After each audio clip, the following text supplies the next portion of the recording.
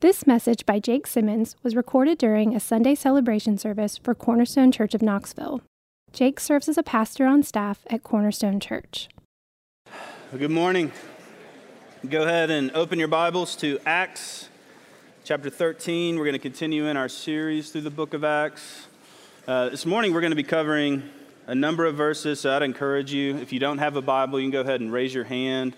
One of our ushers will bring you one that you can take with you. We're going to be looking at God's Word this morning, and we're going to be making our way through this text. So please join me now. Acts chapter 13.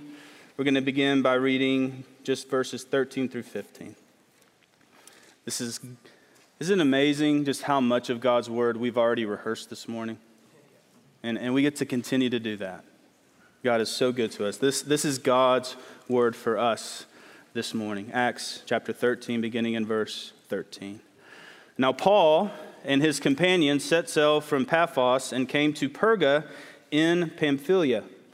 And John left them and returned to Jerusalem. But they went on from Perga and came to Antioch in Pisidia. And on the Sabbath day, they went into the synagogue and sat down. After the reading from the law and the prophets, the rulers of the synagogue sent a message to them saying, "Brothers, if you have any word of encouragement for the people, say it." So we'll stop right there for now. We've come in our study in Acts to a pivotal moment, an exciting moment. This is an exciting moment, a significant stage in the early church. Up until this point, the gospel has been going forth, but it has been, in a way, forced out of Jerusalem through persecution and through divine initiatives by the Lord. What I'm thinking of is Acts 8, Philip shares the gospel with an Ethiopian eunuch. In Acts 10, you have Peter who has a dream, and then he goes and he has a conversation with Cornelius, a Gentile, and then as he's sharing with Cornelius, he sees the Holy Spirit fall on the Gentiles just as the Jews in Jerusalem, and so you're seeing the gospel go forth, but it's either being forced or it's been through spiritually appointed times. But now there's a shift taking place, and it's an exciting shift. Now, as Zach reminded us last week at the beginning of these verses, as the church in Antioch, a different Antioch, is praying and thinking of what they should do, what is the Lord calling them to? The Holy Spirit says, "Set aside for me Barnabas and Paul." And now the church begins, the gospel begins. Instead of being forced out, there's a shift, and now they are being sent out. This church in Antioch, it sets apart their best missionaries, their best people, and commissions them. So now the gospel is not being forced out. Now it is being sent, propelled. The church is excited to see the gospel go forth in power. We begin to see the church become ambitious. This is not a result of persecution. It's not a result of being pushed out, but it's by the power and leading of the Holy Spirit. And this is in fulfillment, actually, of what Jesus says before his ascension. He says, this is what will happen. Acts 1:8. He says this, "But you will receive power when the Holy Spirit has come upon you, and you will be my witnesses in Jerusalem." Yes, we've seen that. "And in all Judea, yes, and Samaria, yes, and now to the ends of the earth." The church now is about, the gospel is about to begin to reach the ends of the earth. And so Paul and his companions have sailed northwest to the port of Perga in an area of Pamphylia, what we call today is Turkey, modern-day Turkey. And then they travel to this different city called Antioch in Pisidia. There's a couple of shifts to take note of that have occurred. Somewhere along the line, Paul has now shifted into leadership. It was Barnabas and Paul. Now it's Paul and Barnabas. So Paul is beginning to take on leadership, and we see him in his preaching and his leadership of the mission in his missionary journeys. There's also another thing that Luke just slips in verse 13. He says that John Mark, Barnabas' cousin, he leaves the group to go home to go back home to Jerusalem. Now, Luke just slips this in, but in Acts 15, Paul is going to refer back to this event and said that John Mark actually deserted them. That's how Paul saw it. And let me tell you, as I was reading the commentaries about this moment when John Mark is leaving, it was like reading tabloids in the grocery store.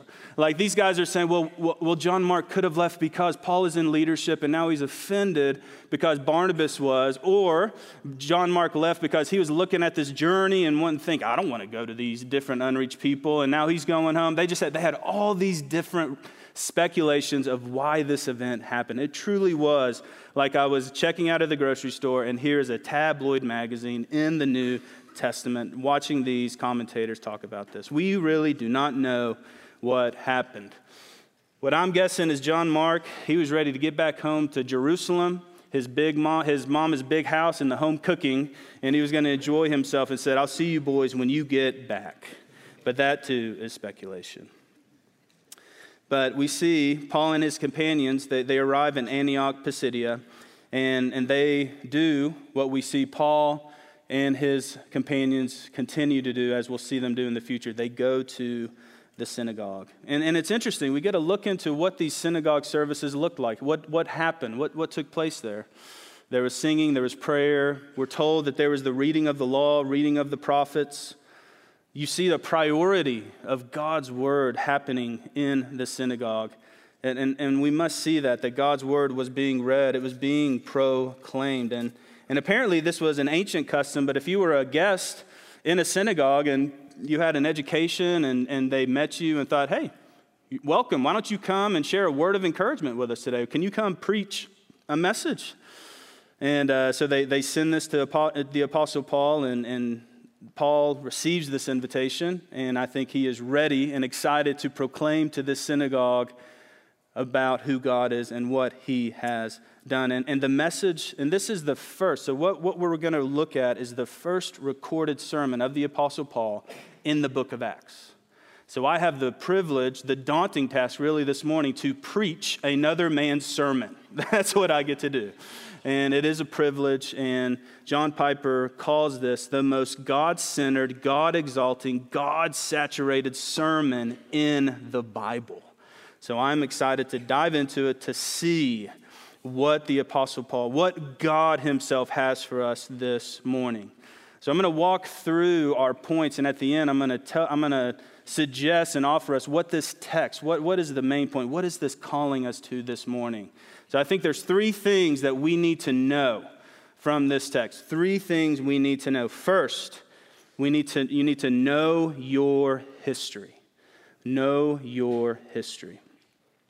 Let's go back and let's look again at God's word. We're going to read verses 16 through 25. So Paul stood up, and motioning with his hand, he said, "Men of Israel, and you who fear God, listen. The God of this people Israel chose our fathers and made the people great during their stay in the land of Egypt. And with uplifted arm, he held them out of it. And for about 40 years, he put up with them in the wilderness. And after destroying 7 nations in the land of Canaan, he gave them their land as an inheritance. All this took about 450 years. And after that, he gave them judges until Samuel the prophet. Then they asked for a king, and God gave them Saul, the son of Kish, a man of the tribe of Benjamin, for 40 years. And when he had removed him, he raised up David to be their king, of whom he testified and said, I have found in David, the son of Jesse, a man after my heart, who will do all my will." Verse 23, "Of this man's offspring, God has brought to Israel a Savior, Jesus, as he promised." We'll pause there. Almost 10 years ago in Edinburgh, Scotland, a new library was opened. The Library of Mistakes. The Library of Mistakes was inspired by the 2008 Great Recession, which served as a perfect example of how, according to the library's curators, smart people keep doing stupid things. The library's curators argue that the only way to build a strong economy is to learn from our mistakes. In both 1929 and 2008, economic experts everywhere claimed to know exactly what they were doing. Yet not a single person could fix the series of mistakes that crashed the world's economy. After these financial crises, many were rightfully furious at the fraudulent bankers that systematically destroyed the world economy for their own gain. Wall Street brokers who received bailouts, millions lost everything. So to avoid these future catastrophes, a library in Edinburgh, Scotland, compiled a collection of sensible economic literature that aims to educate the next generation of economists. The Library of Mistakes, it contains over 2,000 books. Some of the titles: The Crash of the Titans, The Crunch, Debt Shock, Too Big to Fail, The Manipulators. Ultimately, the Library of Mistakes encourages self-reflection and the serious study of history. For those who cannot remember the past are condemned to repeat it. I'm guessing we could all have our own library of mistakes. I'm guessing we all could have a nice curated place where we have volumes upon volumes of mistakes that we have made more than once. I'm guessing we have libraries and shelves upon shelves of things we could have done better. I have plenty. But how kind of God that this morning, what He's given us, He hasn't given us simply a library of mistakes. His point, His goal this morning as we look at our history, it's not to draw attention to mistakes, but what God has given us in His Word is a story and a library of redemption. Isn't that good news that He has given us the Bible? He has given us this history where the main theme or focus is not simply or merely on what we have done, but what He has done. Not on our lack of faithfulness and our sinfulness, but really on His perfect faithfulness and on how He has redeemed a people for Himself. God has given us a library, as it were, in the Bible, compiled of 66 books, written by 40 different authors, written over thousands of years, but there's just one unified story. It's a story of redemption. And so this morning, the Apostle Paul, as he's beginning this, he's wanting the Jews, the Israelites, the God-fearers. The God-fearers are the Gentiles who agree that Israel's God is the true God, and they're there listening and wanting to think about what is our history, what has God done. And so Paul, he could have started anywhere in Israel's history. He could have focused on many different things, but there are two things in Israel's history that Paul focused on. He focused on God's salvation of Israel through the Exodus, and then he also focused on God's provision of a king. So Paul, in 4 verses, covers multiple centuries of Israel's history. This theme of God's sovereignty and providence continues to be prominent in the book of Acts. Each chapter, each story, each narrative that we see, as we see God's sovereign purposes being executed, being accomplished. We are observing this. This is how it's been since the beginning of time. Look at verse 17.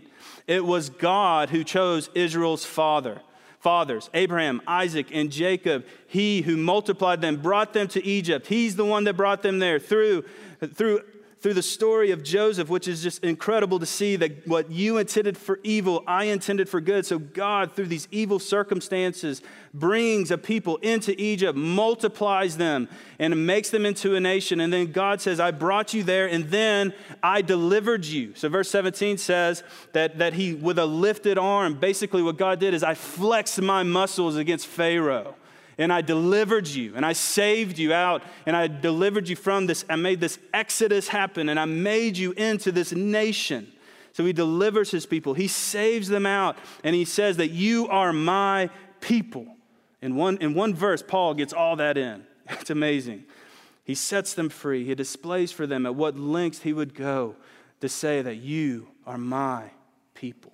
We see just in one verse, the beginning of Paul's sermon, what we see is the lengths, the commitment, the vastness of God's love for his people. He continues, verse 18. It was God who for 40 years, put up with, I love that. God had to put up with the people. He had to bear with them in the wilderness wanderings. They were complaining. They would forget about God. They would say, Lord, why don't we go back to Egypt? They forgot all that God had delivered them from, and they would complain, oh Lord, we ate better in Egypt. We got this manna. So this idea Paul is saying that the Lord had to put up with them. He bore with them. God carried, I love this imagery, God carried Israel like a father. He was their guide. He sustained them throughout the wilderness wanderings. Verse 19, it was God who destroyed the 7 nations in Canaan. Yes, so humans fought those wars. Yes, humans were involved in that, but it was God who defeated those nations. It was God who gave the people of Israel this land as an inheritance. So the land belonged to the Lord. Paul's highlighting this was God's land that he gave to his people as an inheritance. Verse 20, God, he then raised up judges to lead the people. And then verse 21, 22, God raised up Saul in response to Israel's sinful desire to want a king like the nation. So they get to the land, they look around, they're like, Lord, all these kingdoms and nations, they have a king. We want a king. Why can't we have a king like them? And so God gives them a king, Saul, in response to Israel's sinful desire. But then God replaced Saul because God does what he wants. He appoints kings, he replaces kings. It is him who is in charge of all this. God is highlighting that he is the one in charge. This is his history. This is what he is doing. He is the one that does this. God then raises up David, the son of Jesse. He's a king unlike any other king. If you recall the story when Samuel is going to look for King David, he looks for him, but yet there's one that he couldn't find. It was David, this little shepherd boy. He was a harp player. He was a slaying shooter. And God, against all human expectation, says, that's my man. That is my king. Because God doesn't look at the outer. He looks at the heart. And this is what he says. He says, he will be my king. And here's the reason why. Because he is a man after my own heart. So now Paul is going to shift now. He's shifting from, the Exodus and God's saving acts, and now he's saying he provides them with a king. It's a king unlike any other king because King David was a man after God's own heart. Now David does go down as the ideal king in all of Israel's history. And what that means is God made a promise that from David, from his line, there's going to be this messianic king. From his line, I will put from his line, a child from his line that will be a son, and he will sit on the throne of God forever. And what's amazing to consider, you may wonder, really? David? A man after God's own heart? Really? David? The adulterer, David? The murderer? The liar? Yes, David was not a perfect king. And we'll see this, but there was one that's going to come from his line that is going to be the King of Kings, a messianic king, a promised Savior king who will be far better than David, one that will even rescue David himself. One that, yes, David had great devotion and he obeyed God as unlike any other king, but there's a king coming who is going to be far greater. He's coming. So Paul summarizes two events. We have the Exodus, we have God's saving acts, making this nation, then we have God establishing a king. And so far, you can imagine everyone is loving the guest speaker in the synagogue. They're like, man, this guy's pretty good. We need to have him come back. He is knocking it out of the park, man. He knows his stuff. But then, verse 23, Paul, he pivots. He shifts. He skips over. He goes from David. He skips over 1,000 years to verse 23. And this is what he says. Of this man's offspring, God has brought to Israel a Savior, Jesus, as he promised. As I've thought about this, I've wondered, had the news of Jesus reached Pisidian Antioch? have these people even heard of Jesus? Have they even heard the news? This was probably 13 years, they say, 13 to 15 years after the resurrection, the death and resurrection of Christ. Had the news reached? We don't know. It's unlikely. It's a Roman colony.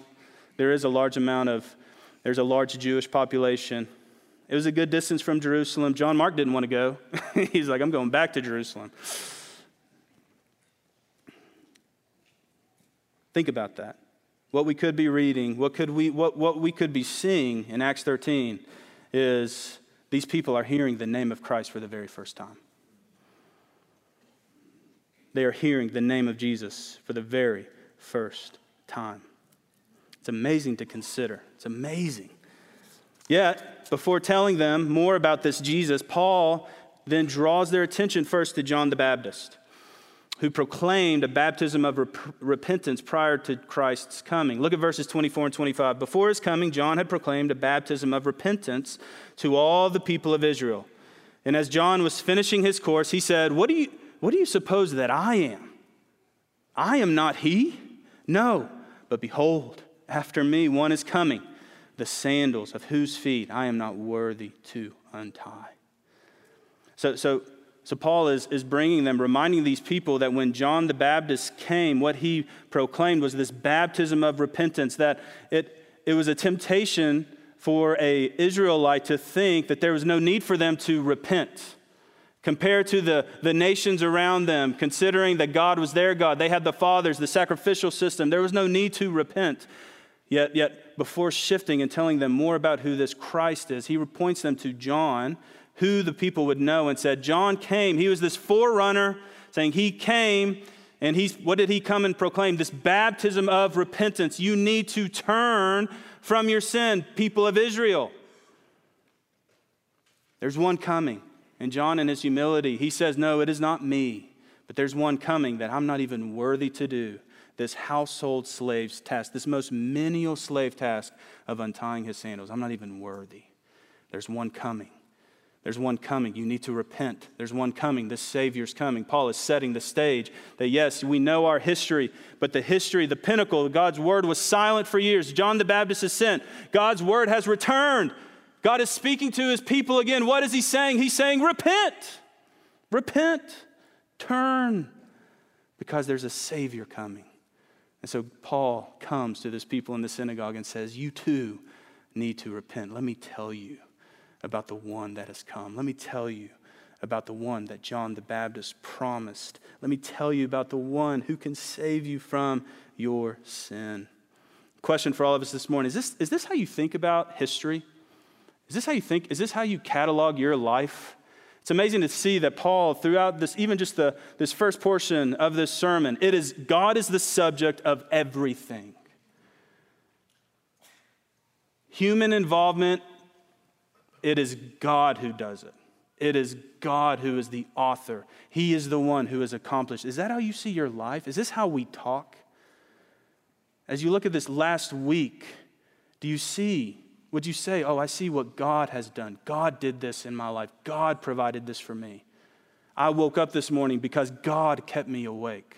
As I look at this past year, I see the faithfulness of what God has done. Do you see your history as God's history? As you look to the future, 2024, do you see that God is directing history, that he is the one who appoints presidents and senators? He's the one that establishes kingdoms. Is he the one? Do you see that? Not just as we look back, but as we look forward, are we able to trust the Lord with that? Paul's tracing Israel's history, not only to remind them of what he has done, but also to make sure that they don't miss. He wanted them to see all this. What was this leading to? Second point, know your Savior. Let's look at verses 26 to 33. Brothers, sons of the family of Abraham, and those among you who fear God, to us has been sent the message of this salvation for those who live in Jerusalem and their rulers, because they did not recognize him nor understand the utterances of the prophets, which are read every Sabbath, fulfilled them by condemning him. And though they found in him no guilt worthy of death, they asked Pilate to have him executed. And when they had carried out all that was written of him, they took him down from the tree, and they laid him in a tomb. But God raised him from the dead. And for many days he appeared to those who had come up with him from Galilee to Jerusalem, who are now his witnesses to the people. And we bring you the good news that what God promised to the fathers, this he has fulfilled to us, their children, by raising Jesus. Let's stop there. Theologian B.B. Warfield, he describes the Old Testament. I love the way he describes it. He describes it as a room, a treasure room. He describes it as this room that is just filled with treasure, and it's dimly lit. I love that. That's what the Old Testament is. It is a treasure room. It's a treasure of all these promises, of all these rumblings, of all these things, all these predictions, these prophecies, these imagery, these kings, these nations. It's all this treasure, but it's dimly lit. So you know that it's treasure. You know that it's valuable, but you haven't been able to see or make sense of it quite yet. Yet now, what the Apostle Paul is saying is that the law that you have read this morning, the prophets that you have proclaimed this morning, they are fulfilled in Christ. We have brought you this treasure. The lights are full blast. It is clear that what the Old Testament, what your history, what your story has pointed to is this Savior. That David, Israel, the Exodus, the sacrificial system, the promises, the prophets, all these things is one story that is finding its culmination in Jesus Christ. He came. He did all these things. The treasure in the room is not your national identity. It is not your line. No, it is far greater. It is because you're God's people through God's Savior. He has rescued you. That is what he's saying. The Savior has come to rescue you. And remember, who's in the audience? God-fearers. Gentiles are in the audience too. We'll come back to that. But it's amazing to think about. I want you to remember that as you read your Old Testament. You're in a treasure room. And it's dimly lit. You can see now. Don't think you're in a room where it's painful. I can understand when you hit Leviticus and you're like, okay, Lord, what are we doing here? Where's the treasure? I don't see it. No, remember, there's treasure. There's treasure. The Bible is amazing. It's all about Christ. It's pointing to him. It's being fulfilled in him. It's amazing. Three things Paul wants us to see. Verses 27 to 28. Let's look at that. For those who live in Jerusalem and their rulers, because they did not recognize him or understand the utterances of the prophets, which are read every Sabbath, fulfilled them by condemning him, though they found no guilt in him. So Jesus, though he was found guilty, was innocent. Jesus was innocent. Pilate executed him. The people of Israel wanted him to be executed, but they could find no guilt. He was righteous. He was perfect. He was not guilty. And for Jesus, for Paul, to say that he was innocent would have brought back to mind, more than likely, the Jewish sacrificial system, because there was an innocent lamb that would be sacrificed. There's an innocent lamb without blemish that they would remember would be sacrificed for their sin. Jesus, what did John say? Behold, the Lamb of God. Jesus, that lamb, that innocent one, found guilty. He was innocent. Next, Paul wants to make clear to them that Jesus has been resurrected from the dead. When they had carried out all that was written, this is in verse 29, they took him down from the tree, they took him down from the cross, and they laid him in a tomb, and God raised him from the dead. God did that. And then, for many days, he appeared to those who had come up with him from Galilee. I love what this author, C.T. Craig, says. He says, the early Christians did not believe in the resurrection of Christ because they could not find his dead body. Where did his body go? No. They believed because they found a living Christ. They found Christ, the one that they took down from the tree, the one that Joseph of Arimathea wrapped and brought to his tomb and laid him. They went back and they found him not there because he was alive. God had raised him from the dead. This is the one, that promised one, the one that would sit on the throne. And not only were there eyewitnesses of this. Those who came saw him and testify. But then Paul points back, there are other witnesses. Look at the Psalms. Look at Isaiah, they said. And so he begins to list out these witnesses that there would be this one.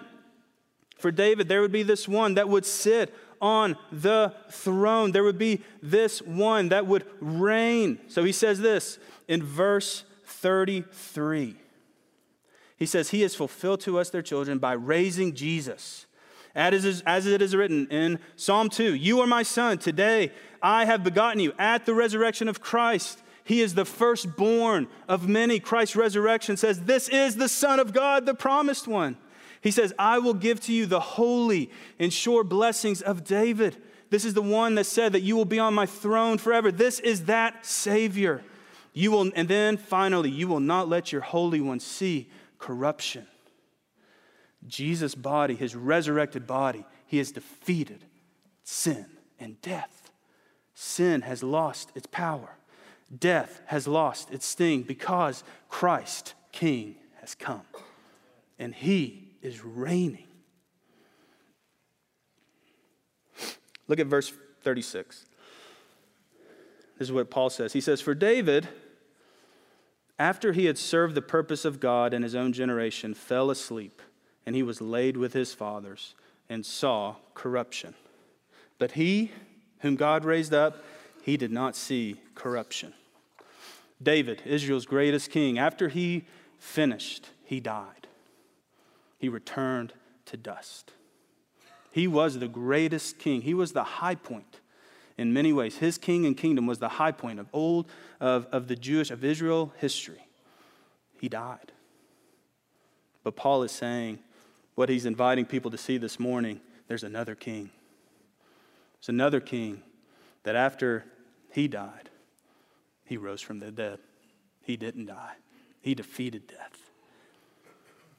So he's inviting us this morning. Do you know Christ? Do you know Jesus as your Savior? Lastly, after making clear the resurrection, after making clear that Jesus was resurrected from the dead, he says this. He says, verse 38, the resurrection is not merely a historical instance of God's keeping his promise. It is for his means of salvation. So listen to this. Forgiveness of sins is proclaimed to you, and by him everyone who believes is freed from everything from which you could not be freed by the law of Moses. So through Christ, you can experience freedom. And this word for freedom that Paul talks about, the original gets at freed from means that you're justified. It's the same word that he says that you will be declared righteous. So what the law of Moses could only do was show your sin. When you go to it, it could show, yes, I have fallen short. I cannot fulfill this law. I cannot be perfectly righteous, but in Jesus Christ, there is freedom. Because in Christ, the law of Moses was fulfilled on your behalf by him. And the death, the penalty that you deserved for disobeying that law was put on him at the cross. And now, do you want to experience this freedom from sin? Do you want to experience this freedom from the bondage of just, Lord, I return to my sin over and over. I just can't escape it. Do you want to experience true freedom? Then you come to Jesus Christ. And the good news of the gospel is that you will be freed because you will be declared righteous. Here's the amazing thing. For those who have trusted Christ for the forgiveness of their sins, when God looks at you, what he sees is Jesus Christ. He doesn't see a library of mistakes. What he sees is a library of righteousness.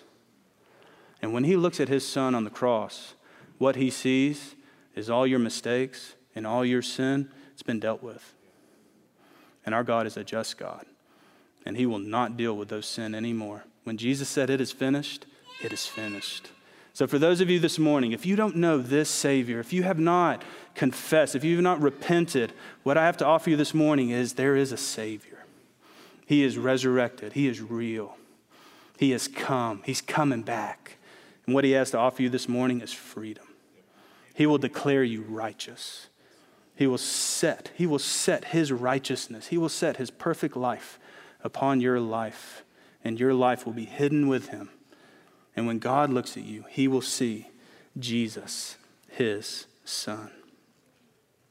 May we never forget our Savior. We must know our Savior. Lastly, we must know our mission. Acts 13, verse 44. The next Sabbath, almost the whole city gathered to hear the word of the Lord. But when the Jews saw the crowds, they were filled with jealousy, and they began to contradict what was spoken by Paul, reviling him.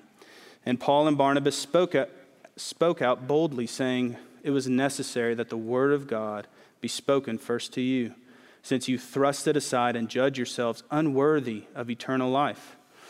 Behold, we are turning to the Gentiles, for so the Lord has commanded us, saying, I have made you a light for the Gentiles, that you may bring salvation to the ends of the earth. And when the Gentiles heard this, they began rejoicing and glorifying the word of the Lord. And as many were appointed to eternal life, believed. And the word of the Lord was spreading throughout the region. So, this is the next week. At the conclusion of the first meeting, there were those there who said, oh, please come back, please return, teach us more. So they've come back. Paul and Barnabas have come back. And what I want us first to note, and this is important, I want us to see the Jewish leaders' response. They saw the crowds, and they were filled with jealousy.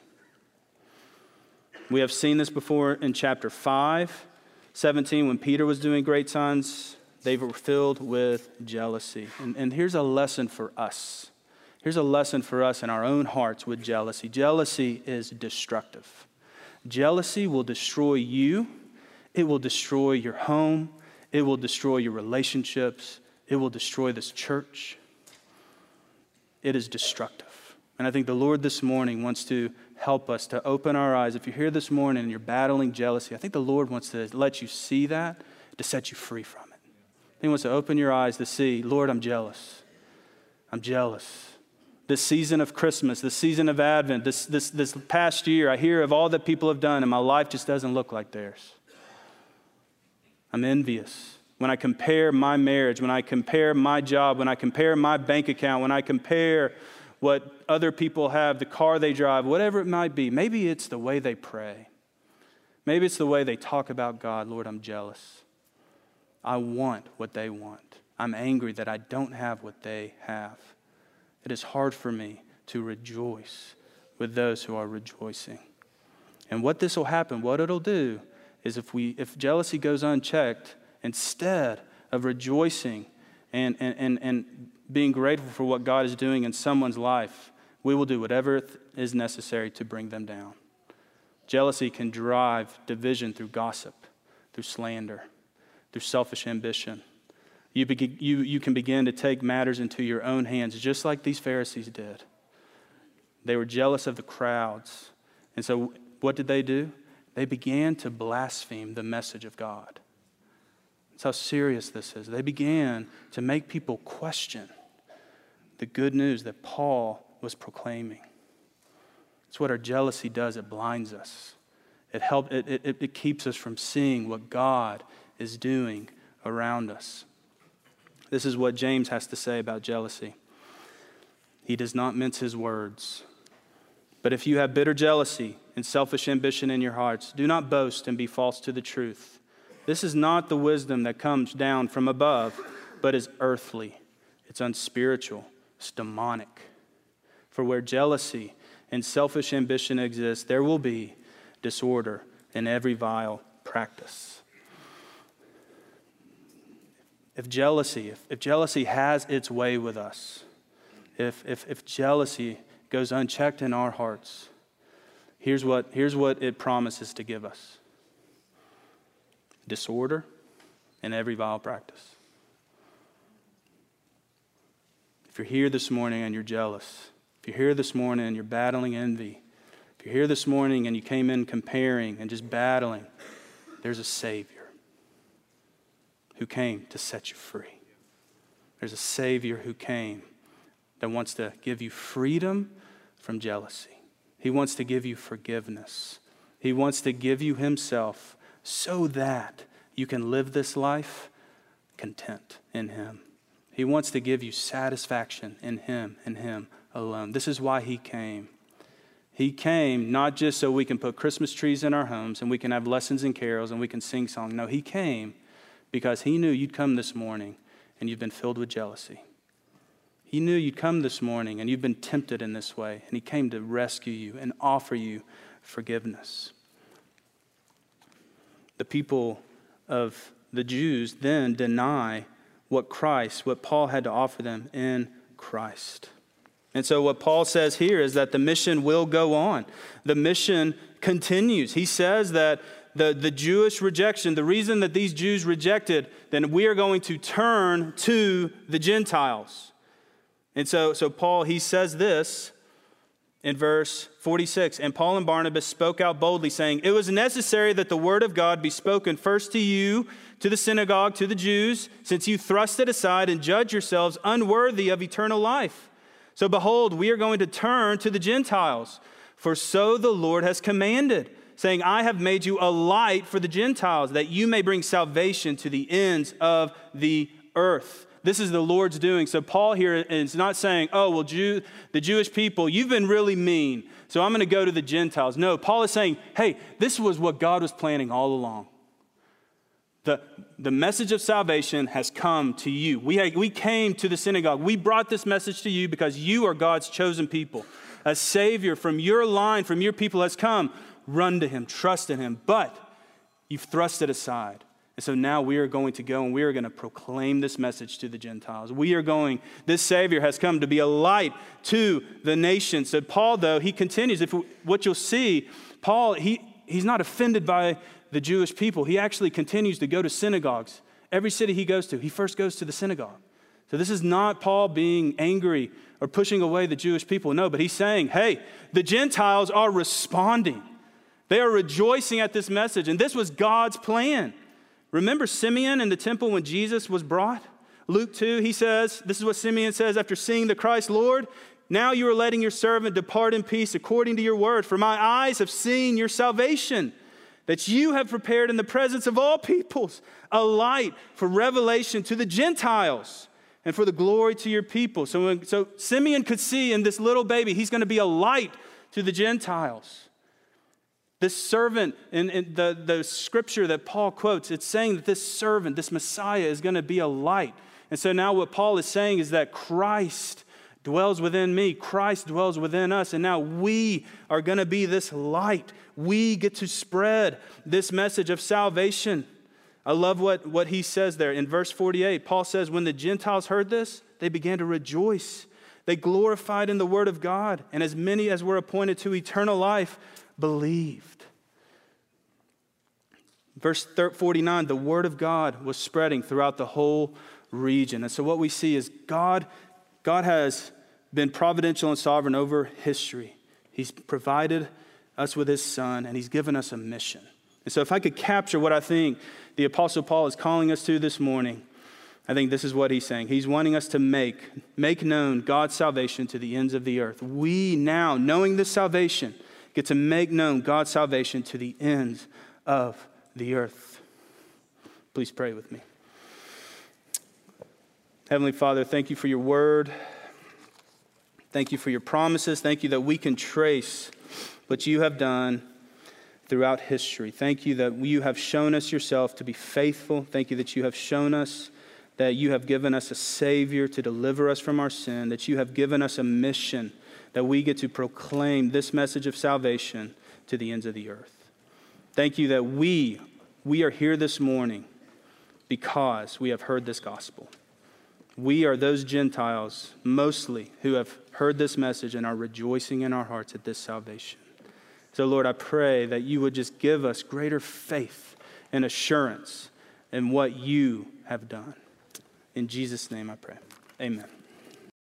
You've been listening to a message given by Jake Simmons during a Sunday celebration service at Cornerstone Church of Knoxville. To find out more about Cornerstone Church of Knoxville, visit us at www.cornerstonechurchofknoxville.com or call our church office at 865-694-4356.